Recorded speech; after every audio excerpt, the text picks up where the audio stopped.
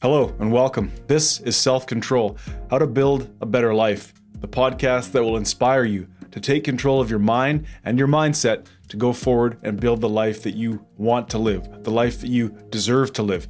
Today's episode, part 2 of my conversation with Jehan Sattaur. Of course, Jehan is an accredited cognitive behavioral therapist. He's a hypnotherapist. He's dabbling, or I should say, he's quite an expert in the field of nutrition and the way environmental factors affect our well-being. And as well, he is a mindfulness coach specializing in the area of subconscious self-sabotage. So really, you need to go, if you haven't yet, you need to go back and listen to part 1 of this conversation. Jehan offers just a masterful breakdown of the idea of mindfulness and how we can use it to begin to build a better life, to begin to make peace with ourselves, to make peace with the outside world, and to really have a rational look at the way things are inside of us, to step away from emotionally driven thought patterns and to get a hold of what's going on under the surface. I think I took so much from speaking with Jehan. I hope you will as well.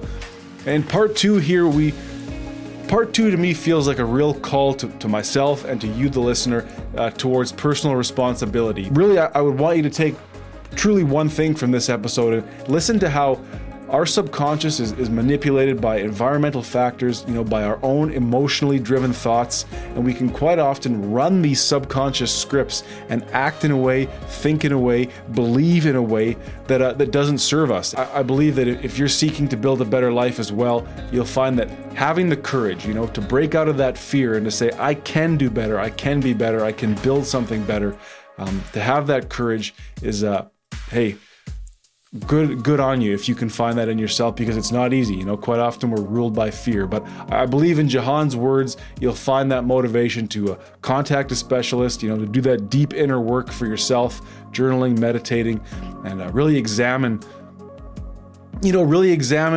how do you want to live and what's preventing you from getting there, and could it be something that's deeper under the surface than we can consciously apprehend? And if that's the case, what can we do about it? And I think what can we do about it is where someone like Jehan comes in. So please enjoy this one. It's entertaining. It's a little bit emotional. There's some laughs, and there's some really a stirring call to action for all of us to take responsibility. So this is part 2 of my conversation with the always wise, the always interesting Jehan Sattaur.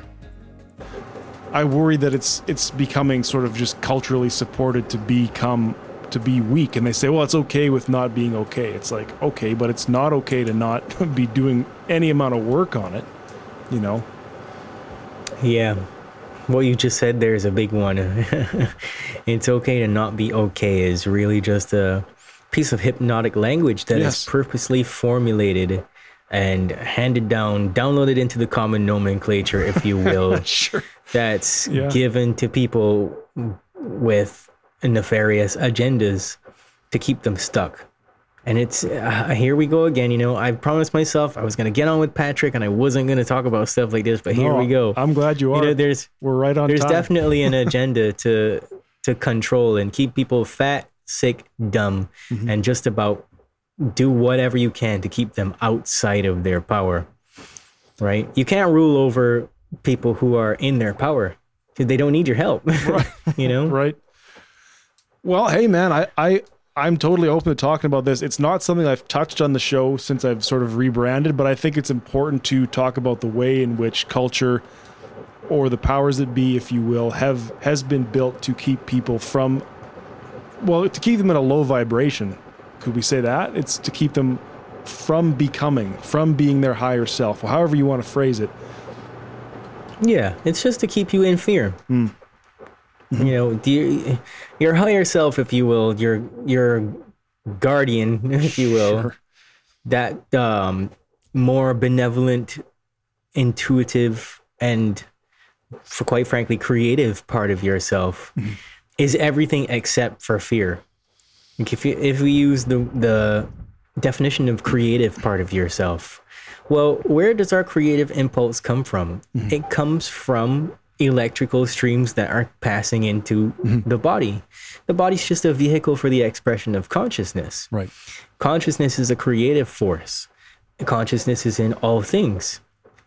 So when you can basically make it an attack on that consciousness, then you get into that very dualistic thing where there's a lot of people out there who are having bad experiences of lives, and they're doing bad things to themselves, and they don't really even know why.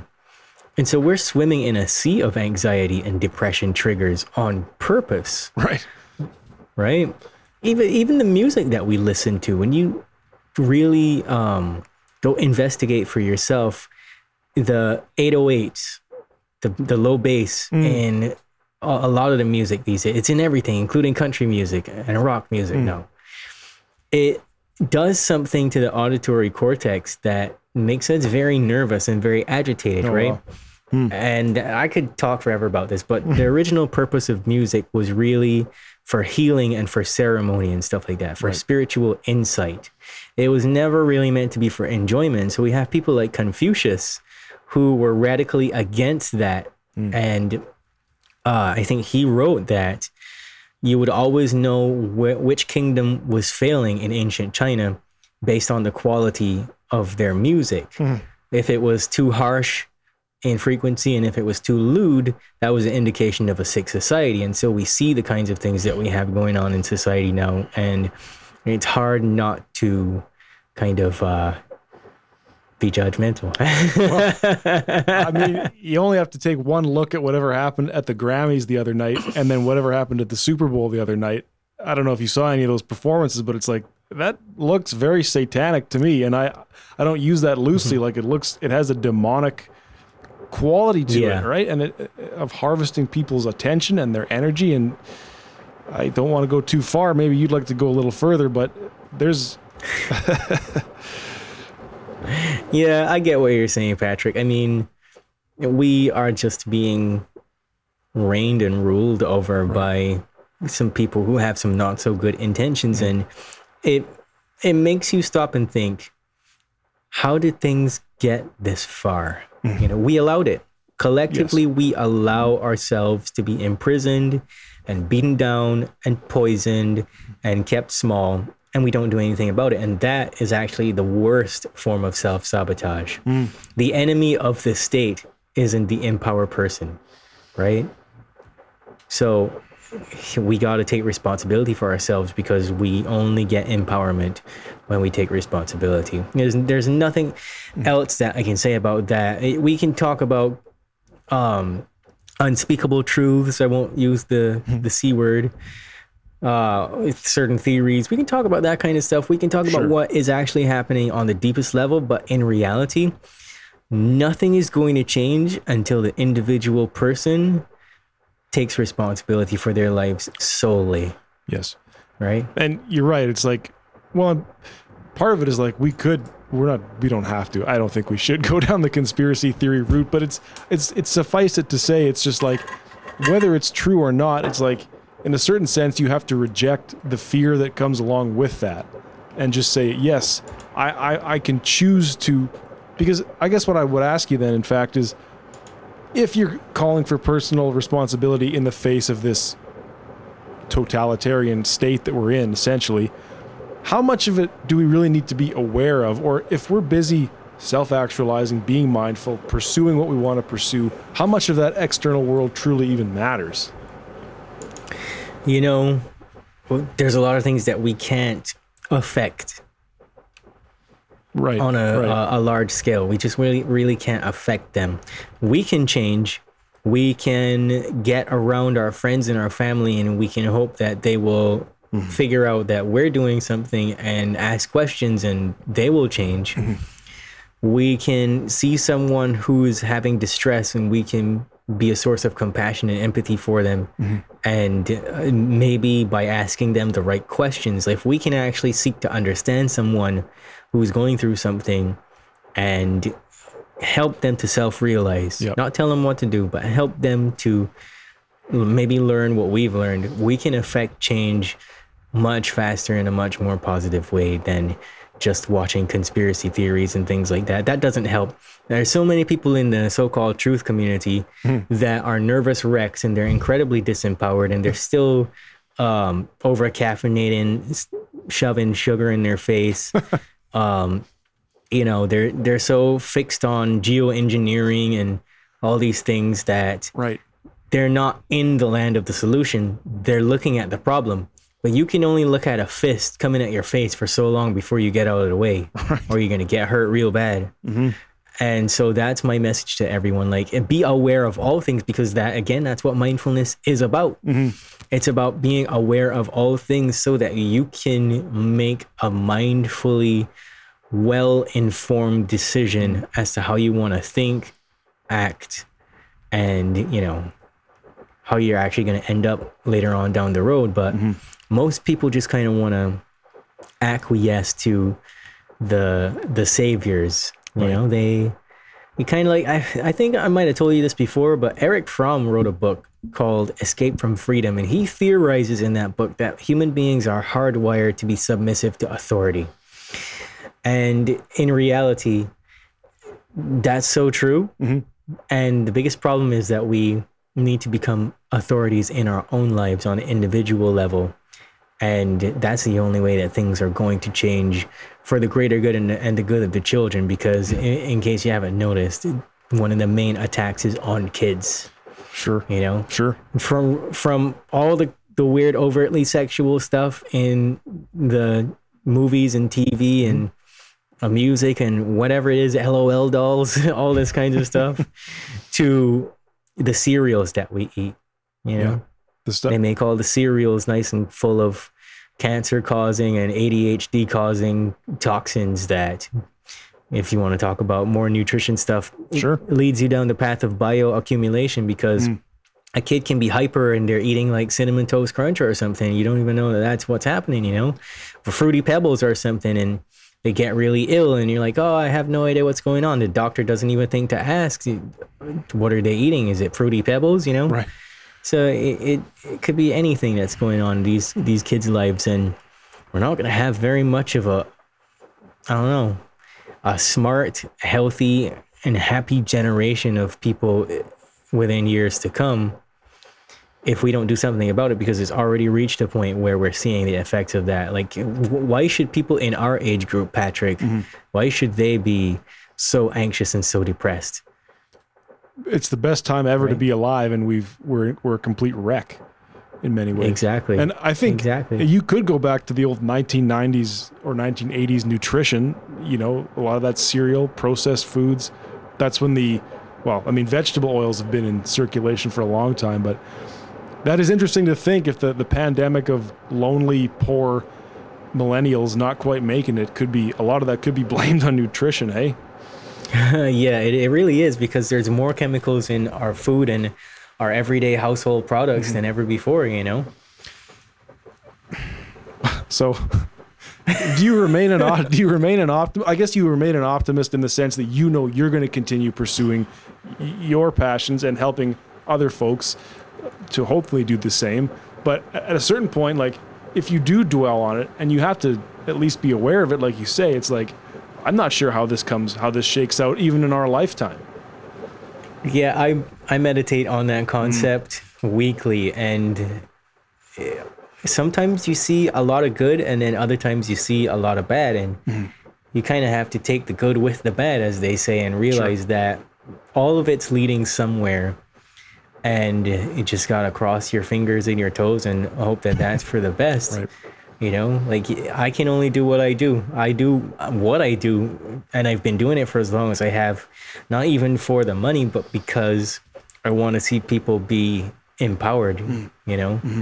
And I look at myself from years ago and realize I was a wreck. Right. I had to figure this stuff out all on my own, and it took me much longer to figure this out by myself. Right. And if I just had one decent person that would be like, hey, come this way, I would have been a whole lot better, you know? Do you want to talk a little bit about, like, you mentioned alcoholism was an issue with you because you were a touring rock star, were you not?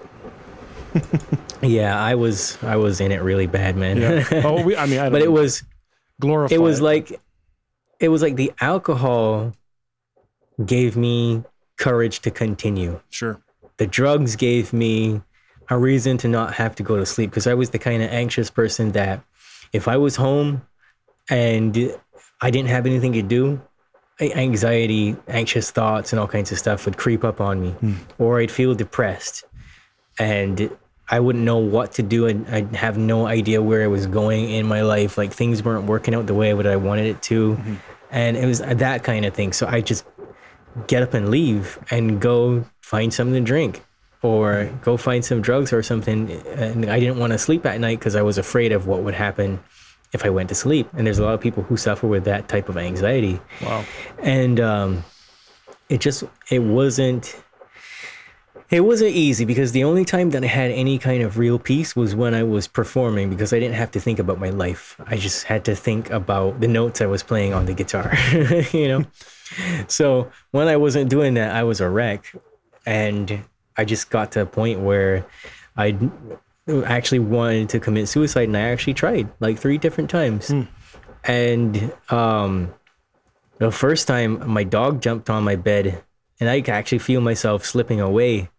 My feet were going numb, all kinds of stuff like that. And the dog started whimpering, jumped on my face, and started scratching my face. Wow. And that kind of jarred me enough. I rolled over to my side and I just yacked. I just threw up and rolled onto the floor. I was on my stomach, and I had like some kind of, I think it was like a Sprite or something that I'd been drinking. And I just drank that, like guzzled that down. When I guzzled that down, it was like, I was so dehydrated and so disoriented and stuff. It took me a long time just laying there on the floor to come back to the room. And I was very disappointed, to be honest with you. Very disappointed, because I knew that the way that my life was going was just going to be the same thing again and again and again. And well, I couldn't be angry at the dog, you know? So I just could only be angry at myself. Sure. And then there was another time after that. So that was actually the second time. And then the third time I tried again, and I had what was considered a near-death experience. I guess that's the really cool thing to talk about these days, but it wasn't anything like God telling me you have to go back. I actually kind of heard in my own head, like, you got to go back, man. Like, this is something about this isn't right.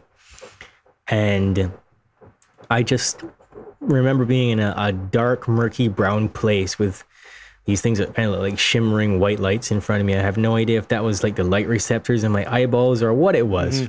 There was no fancy tubular bells or anything like that, but it was just a feeling of being somewhere other than in my body. Wow. But when I came back into my body, into waking state, I then was just never the same after that. I don't know what changed for me, but I resolved after that to not do it anymore. Just to not, I had to do whatever I had to do to get off of drinking and get off of drugs. Because I'll be honest with you, the drugs really only serve 2 purposes. So I could drink more, and so I didn't have to go to sleep and face myself in those few moments before you go to sleep when your mind's kind of unpacking things. Sure. I would run from that all day long, man. I'd run that for days. And I guess as soon as I made that decision for myself, things changed, because books started showing up. I started reading them. A lady who is now dead, she died early last year, was a personal trainer. She just hit me up on Facebook. She was like, "Hey, I love your music. Is there anything I can do to help you?" I was like, "Yeah, get me out of here." and like, she was like, "Well, I can't do that, but I am a personal trainer. Here's some things that you can do to kind of get yourself right." She sent me like a Wayne Dyer DVD, Change Your Thoughts, Change Your Life. And I watched it and changed my thoughts, changed my life. Oops, look at that, Oops, look at that. That's wild. Yeah. Now, do you think in some way, because you made the decision to at least try, you at least made the decision that you weren't going to do this again, you were going to try suicide again, you decided to live? Is that fair to say? Do you think that you may have attracted or manifested the path forward that you needed to be on at that moment? I think that we get what we mentally consent to. Okay. If we are consenting to abuse and a life of torture and shame and guilt and fear and sadness and all these things, that's our level of consciousness. But there's something really powerful about making that vow to yourself to change, right? That it auto-suggests, if you will, in hypnotic language. You change a program, instantly. You suggest to yourself a different reality, and then you act differently as a result. Right? And It wasn't easy. No, God, no. Because how many years was that ago? Oh, wow. That was 12 years ago. Right.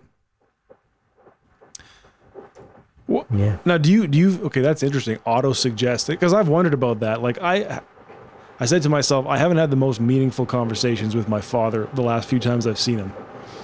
But then the last time I saw him, we talked at length 2 times over the course of the evening. And I wondered, did I attract that? Or did I, just by the fact that I thought to myself, I need to make the effort to have a better conversation, that I was able to do it? Because think about manifesting an attraction, that's all well and good, but it seems to rob us of a certain amount of personal responsibility. It does. It really does. You only get what's in your subconscious mind. If you want to be a millionaire, well, there's no programs that you can change that. There's a lot of stuff you got to do in between there, you know? You actually got to do it, you know? There's nobody's going to come along and give you a check for $1 million. Right. It's just not going to happen. So when it comes to auto-suggestion, when you make a vow to yourself or you say something that is so emotionally charged to yourself, it really has deep meaning, then that's when you'll see something actually line up for you. So it's not going to be a direct manifestation. Right. It's going to be an opportunity, you know? So I guess I'm curious then, because since I've been working in this self-development space as a podcaster for the last 6 months, let's say, there's a whole industry, there's a whole world built around these ideas. And I'm sure you're well familiar with it. Do you draw the line that some of it is bullshit, or are you willing to go as far as it'll go, or where do you, I guess it would come back to personal responsibility, but do you see some people sort of deluding themselves with ideas of, you know?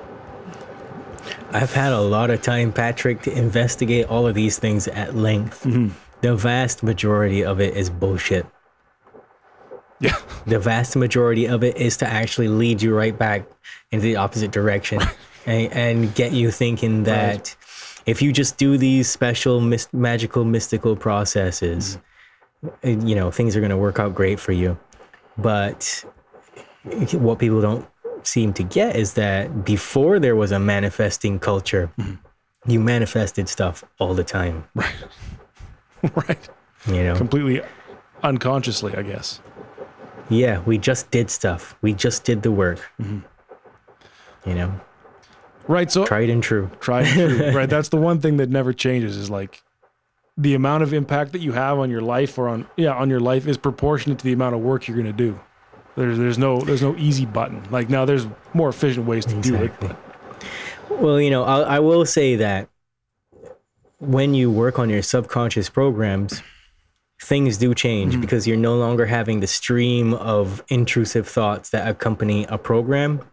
So let's say a common program like, actually, let's go for one that's tough, that people don't know, that you can't get on a personal development meme somewhere. I am motivated by conflict. That's a program that a lot of people have. And so that's when they need to push people away, or they need to start arguments with other people in order to motivate themselves to do things. Interesting. So let's say that person's living in a self-fulfilling prophecy. They get into it with their parents or their significant other or whatever. And that's the impetus for them to change and then put more effort into their life to change. So they have a breakup, they go to the gym, they get really ripped, and now they're super attractive, super healthy, and they're going to continue to repeat that program in other areas, and it's not going to work out so well because you can't just keep getting fired from your job every time you get a new job. You can't do that. And so people will do things in a way just to say, you see, I told you things were this way, right? And so that's how programs end up working for a lot of people. They push away their relationships. See, I told you I'm not good enough, or I told you this thing or that thing. I told you I'm not worthy, all these different things. So when you can go to someone and at least get your programs around a certain situation changed, by default, you'll change. By default, you'll end up doing the work. I never feel bad if I lose a client because I always try to get to values and I try to get to some of their programs before anything else, usually in the first 2 or 3 sessions with them. That way, I've set them up to live from a place of success, from a place of courage, rather than having these automatic programs that run under the surface that dictate everything that they do, you know? I try to get them off of coffee. I know that's a big one that I talk about all the time. Well, but it's a big deal, you know? It's affecting people, so we can't ignore it. If some people actually do drink coffee and they say it's not messing up their lives, well, I don't really believe you, but I support your decision. well, good for you. You know what's funny is you put that in my ear when we talked in April, and I finally, as of November, I'm caffeine free. Yeah. And I don't know. I suppose because I did it so gradually, I know things are better. For one, I'm not addicted to it physically. Like if I don't get a headache, you know, so that alone is worth it. But the way it antagonizes the central nervous system, it is quite hilarious to think that is just that is just accepted. You know, we're sitting there feeling challenged all morning long. Right. So Patrick, do you feel more calm and more in control of your thoughts? I think overall. And do you feel like in your everyday life you're more intentional about the things that you do? I do. It was a long road, but yeah. Right. And you feel like you have more energy to do things. Definitely. Like twice the energy. Exactly. And so that's something that people don't realize. Coffee tastes great, but the flavor is not worth the payoff. You know, life is a series of trade-offs, and caffeine in itself masks the symptoms of a lot of other things. So oftentimes when you go to the doctor and something isn't right, the doctor's not going to look at the coffee because it's a kind of an under the table agreement with the medical industry to never talk about that in training, you know? And it was used to torture people in the early 1900s and to drug women. Really? And to do all kinds of strange things. Yeah. And so caffeine has always kind of been a weapon against humankind. It's always been this thing that was associated with pain, so to speak. But we've been conditioned to think that this thing is giving us energy when in reality it was just something that was given to factory workers to give them the energy to go to work the next day and use up all of their energy again. Right. And it borrows from tomorrow's energy. When the adrenal glands are stimulated like that, not only does this contribute to the war on consciousness, because the pituitary gland, as you may have heard, is very important to your spiritual awareness. Yep. But it attacks that pituitary gland. So it fills you with adrenocorticotropic hormone, which is a stress hormone. It's taxing your organs because it's pulling all of the energy away from your organs that you need to repair yourself. It agitates the cells, it agitates the limbic system. The limbic system's going, oh God, help me, all day long. People get headaches, people get brain fog, they get all kinds of problems learning, problems functioning and stuff as a result of too much caffeine or even just one cup of coffee. It depends on your sensitivity to it. How much can you really handle? And what happens is that it kind of creates scar tissue in the brain. Whoa. Because when you're having those emotions, those neurons are firing so rapidly, it burns out those circuits, like on a computer motherboard, right? So it short circuits those things, and then you have long-term recurring anxiety or racing thoughts. Not necessarily anxiety, it could just be low-grade racing thoughts, a bit of nervousness, a bit of apprehension, a bit of sadness, things like that.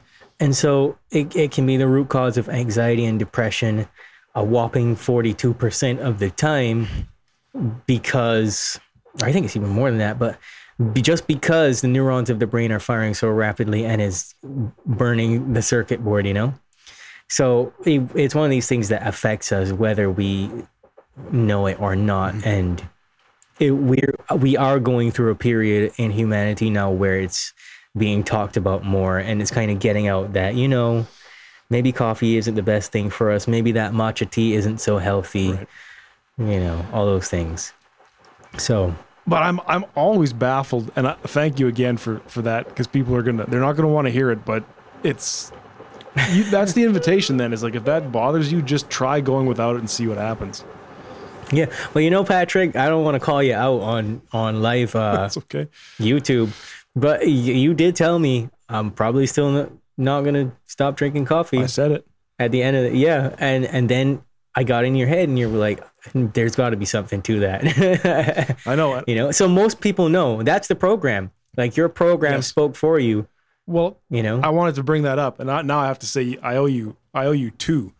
So maybe someday I'll be able to repay you. But you know, I wanted to talk because you've been mentioning these programs, and I haven't really. I think you've made a great point about the way programming works, but I want, just for my sake, to hammer it home. Like, so many programs exist they run as scripts in the background, right? And you brought up, I am motivated by conflict. So then we live that out. Another one that I came across is I am fueled or I'm animated by drama, like interpersonal social drama. Like, I need to have conflict or, you know, drama essentially between people. So then you go make trouble in your life. And then, you know, you say, well, I have bad relationships. Mm-hmm. It's like, well, you know, are we putting one and one together here? So I don't have a question, but would you like to maybe say a little more about programming to sort of wind us down, or just let's become aware of different types. Sure. Okay. Yeah, there's different types of programming. Conspiracy theorists are going to be yelling, it's MK Ultra, but it's not really. Like, MK Ultra is, first and foremost, MK Ultra is a real thing, but it's done in a controlled environment with chemicals, drugs, and it's a lot of torture and physical abuse and sexual abuse and things like that to break a person's psyche. Sure. And it's broken into compartments where different personalities are created to cope with the pain. Gotcha. Right? That's why Nicki Minaj talks about Roman, and that's why Beyonce talks about Sasha Fierce, and that's why Kanye acts so weird and talks about like Donda and all those albums that he released. That's why he was in a room with a ski mask on doing push-ups and stuff like that. That's not really what subconscious programming is. Subconscious programming happens all the time as a result of life. When we watch television, the prefrontal cortex, which is the seat of wisdom, rational thinking, spirituality, all the things, gets deactivated. It shuts off, and we become automatic input. So whatever we put in is what we get out. There's commercial programming, which is all the wine and beer ads and all the different things that we see on TV. Well, that's repetitive content. It takes about 3 to 4 repetitions of something for the subconscious mind to take it on as fact. So if this is deactivated, you're taking that on as fact anyways. Whether you accept or reject it, it's just blind input into the brain. And you're likely to act on something at some point in time. For example, you could be a straight up, clean, sober person, never touched alcohol in your life, but because you've seen a bunch of movies on it, some stressor activated that program at some point in your life, and next thing you know, you became the biggest alcoholic there is, right? Something like that happened to me.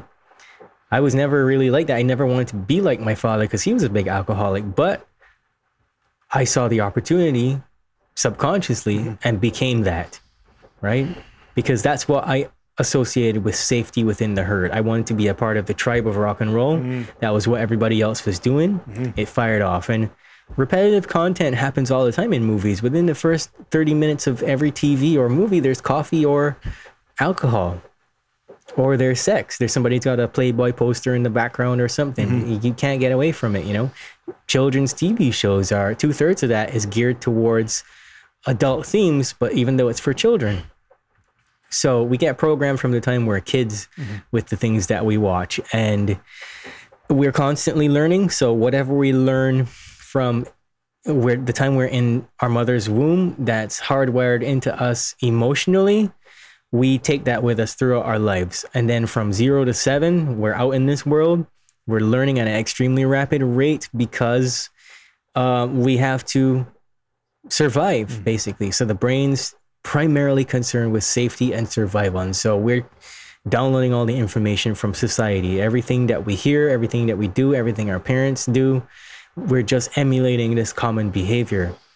And then when we're 7 to 14, when we're out at school, we're learning from other people. And we're trying to see how the programs we picked up from at home and the family system compare to those outside. And we swap and we take on programs from our friends or whoever we see, the cool kids, whatever they're doing. Sure.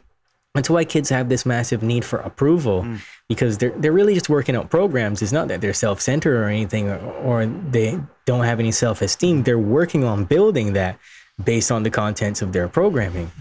So then 14 to 21, we're doing the same thing. So it's all 7-year phases of where we're really trying to assess the programs that we have, which are just really tools and coping mechanisms that we have for operating within society and being who we think we should be in order to be accepted by the herd to survive. That's all that's really happening, you know? So when we think we're doing stuff because we chose it, chances are we're not. And if we aren't mindfully aware of what's happening for us, then we will never question those programs and we will live life in the autopilot zone. The autopilot zone. Do you see subconscious programs as being directly related to like negative self-talk or limiting beliefs that we hold? Like that's sort of us consciously speaking those programs out to ourselves? Would that be accurate? You know, there's limiting beliefs and then there's subconscious beliefs. Any belief can be a limiting belief, even a positive one. Yeah, sure. And what happens is that people become rigid thinkers. They have very little cognitive flexibility around their beliefs, and so any belief can be a limitation. But then there's those deep-seated subconscious programs that we have that kind of dictate our choices, and they're unpacking themselves throughout the day. And that's where a lot of self-talk is coming from. Whatever it is we believe about the world or about ourselves, it starts to talk to us. And most people kind of just agree with that little voice or they run away from it, you know? And you can probably say that's true with your experience of mindfulness at first. You realize, okay, there's something in here that's talking to me and I don't like what it's saying. And it kind of stings every time I try to face it. You know, it kind of gives me this emotional charge. And then eventually you get accustomed to challenging it and you realize the charge gets less and less. And you're like, okay, yeah, I am in control. So my subconscious is trying to tell me something. What could it be telling me? And that way of thinking, it becomes like a muscle, you know? So where was I really going with that? You know, it's like everything is just under the surface, and it wants to unpack these concepts throughout the day. So like how I mentioned the compartments with the MK Ultra is kind of the same thing. Like a subconscious program is going to have one basic statement, and then it's going to have these arrows that point towards other little sub programs and categories of behavior, you know? So if we don't become mindfully aware and learn how to catch these things, then we are going to constantly have to fail at things or face a lot of pain in order to realize that, okay, yeah, I missed a suggestion that my subconscious was giving me. What was it, you know? Well, sometimes journaling helps. Sometimes meditation helps. But unfortunately, you can't sit and journal and meditate all day long, right? No, not there yet. Yeah. But go on. Yeah, and I was going to say that you get very hyper aware after a time of how you're so easily manipulated, not necessarily by the world at large, but by yourself. Get manipulated by your own emotions. And isn't that the craziest thing? Because I find myself asking, if I'm not in control of those emotions, those actions, those urges, then who is? And that, I mean, what's the answer there if it's not me? Well, it's some degree of me. It's some part of me, but it's not a part that I have control over. It's wild. We do have control over it. Yes, It just, right. It's kind of like climbing a rope in gym class. You'll keep falling until you wrap your foot around the bottom of that rope and hang on with your feet. Everybody's always trying to effort and do everything by climbing that rope just using their arms only, but they don't have that upper body strength to hang on. It burns your hands. So what are you going to do as a way of stopping yourself from falling? You wrap that rope around your ankle, right? And then you just kind of shimmy up that rope slowly.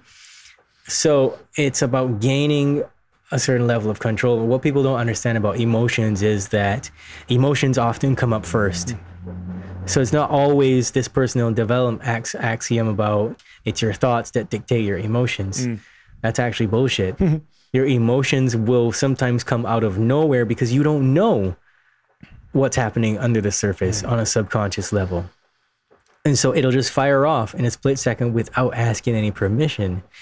And it's when that's happening, it's like 1,000 biochemical effects are happening inside the body. It's all these surges of chemicals that you can't do anything about. So you have to learn how to be present and actually be with those things and say, wait, hold on.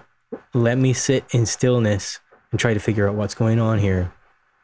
Otherwise, what's going to happen is what everybody else tends to do. You just ignore it. I just wasn't feeling well. I was fairly emotional, and they don't put any other thought to exactly where that came from. Right. But with that with that emotion stream, the thoughts are going to linger. You have to be aware of that. You have to be aware, and you can't be afraid to interrogate those emotions, right? No, you can't. It'll slap you around like you owe it money if you do that, man. Exactly right. It's just going to keep happening if you don't take the responsibility to do something about it. Yep. Well, Jehan, another one in the books. If people have been so intrigued by your words, where can they find out more about you? So you can find me at jehansattaur.com. That's JehanSattaur. You can email self-sabotageinfo@proton.me or jehantwsattaur@gmail.com. I'll spell that for you. JEHANTWSATTAUR. You can follow me on Instagram at JehanSattaur. And you can just contact Patrick. Be like, how can I get that guy? I want that guy. Yeah. I want that guy to reprogram my subconscious. Put me in a trance, whatever it is that it takes to start living a better life, which is kind of I guess it's the end goal of this show. If I could help one person even believe that a better life is possible, and I think we've given a lot of steps in the right direction today. So, yeah, man. Yeah. You got a podcast too called Boundless Authenticity? Yeah, that's right. The Boundless Authenticity Podcast, where we discuss everything related to the evolution of human consciousness. If you go on there, you can hear some great discussions. We got ex-CIA contractors to spiritualists to people talking about extraterrestrial contact. Nice. To me explaining how mind control works and how brainwashing works and how cults work. And I'll be posting more content about self-sabotage and cognition and those kinds of things. And there's plenty of interesting topics. There's people who have overcome PTSD, all kinds of things. Beautiful. Is there one episode of your podcast that you'd point people to that you think would, blow their minds or help them or just entertain them? You got a favorite? Oh man, there's so many. I'd have to say Past Lives in Ancient Lands with Shelley A. Kerr. Okay. She's a world-renowned past life hypnotherapy regressionist or something like that. That's pretty cool. I want to check that out. Somebody, or what? Kate Thorvaldsen. She talks about her ET experiences. She has implants all over her body and stuff, and really, it's way out there. What the hell? She was abducted? She thinks she was abducted? Yeah, she was. She was abducted. Yeah, by extraterrestrials. Yep. Or Yeah, it's Okay. for some people it's a lot to wrap your head around, but I'll believe. I've seen the implants. I've seen like she has these magnets and stuff she puts on her face and she shakes it off and it won't come off and she's like, I don't know where any of this came from. It's all over. Like she puts them on her chest and on her back and yep. These people are out there, man.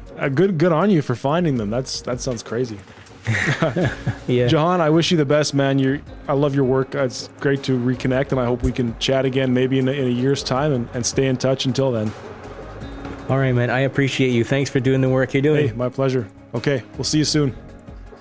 All right, brother. All right, thank you for watching this episode of Self-Control. I hope you enjoyed listening to my conversation with Jehan, and I hope you felt that stirring call to action, that personal responsibility. Again, if you want to get in touch with Jehan for some coaching towards subconscious reprogramming or nutrition or mindfulness, any of those things, all his information will be in the show notes. I know I'm going to take home this idea of personal responsibility and this idea that there could be things in our subconscious going on that we're not so aware of, things that we've allowed to build over time through emotionally charged thoughts. And I'm going to interrogate it. And I hope you will as well if you believe that a better life is possible. It's all about the courage to do that inner work and to, hopefully someday make peace with who we are and who we can be. So until I speak with you again, please remember that better is possible.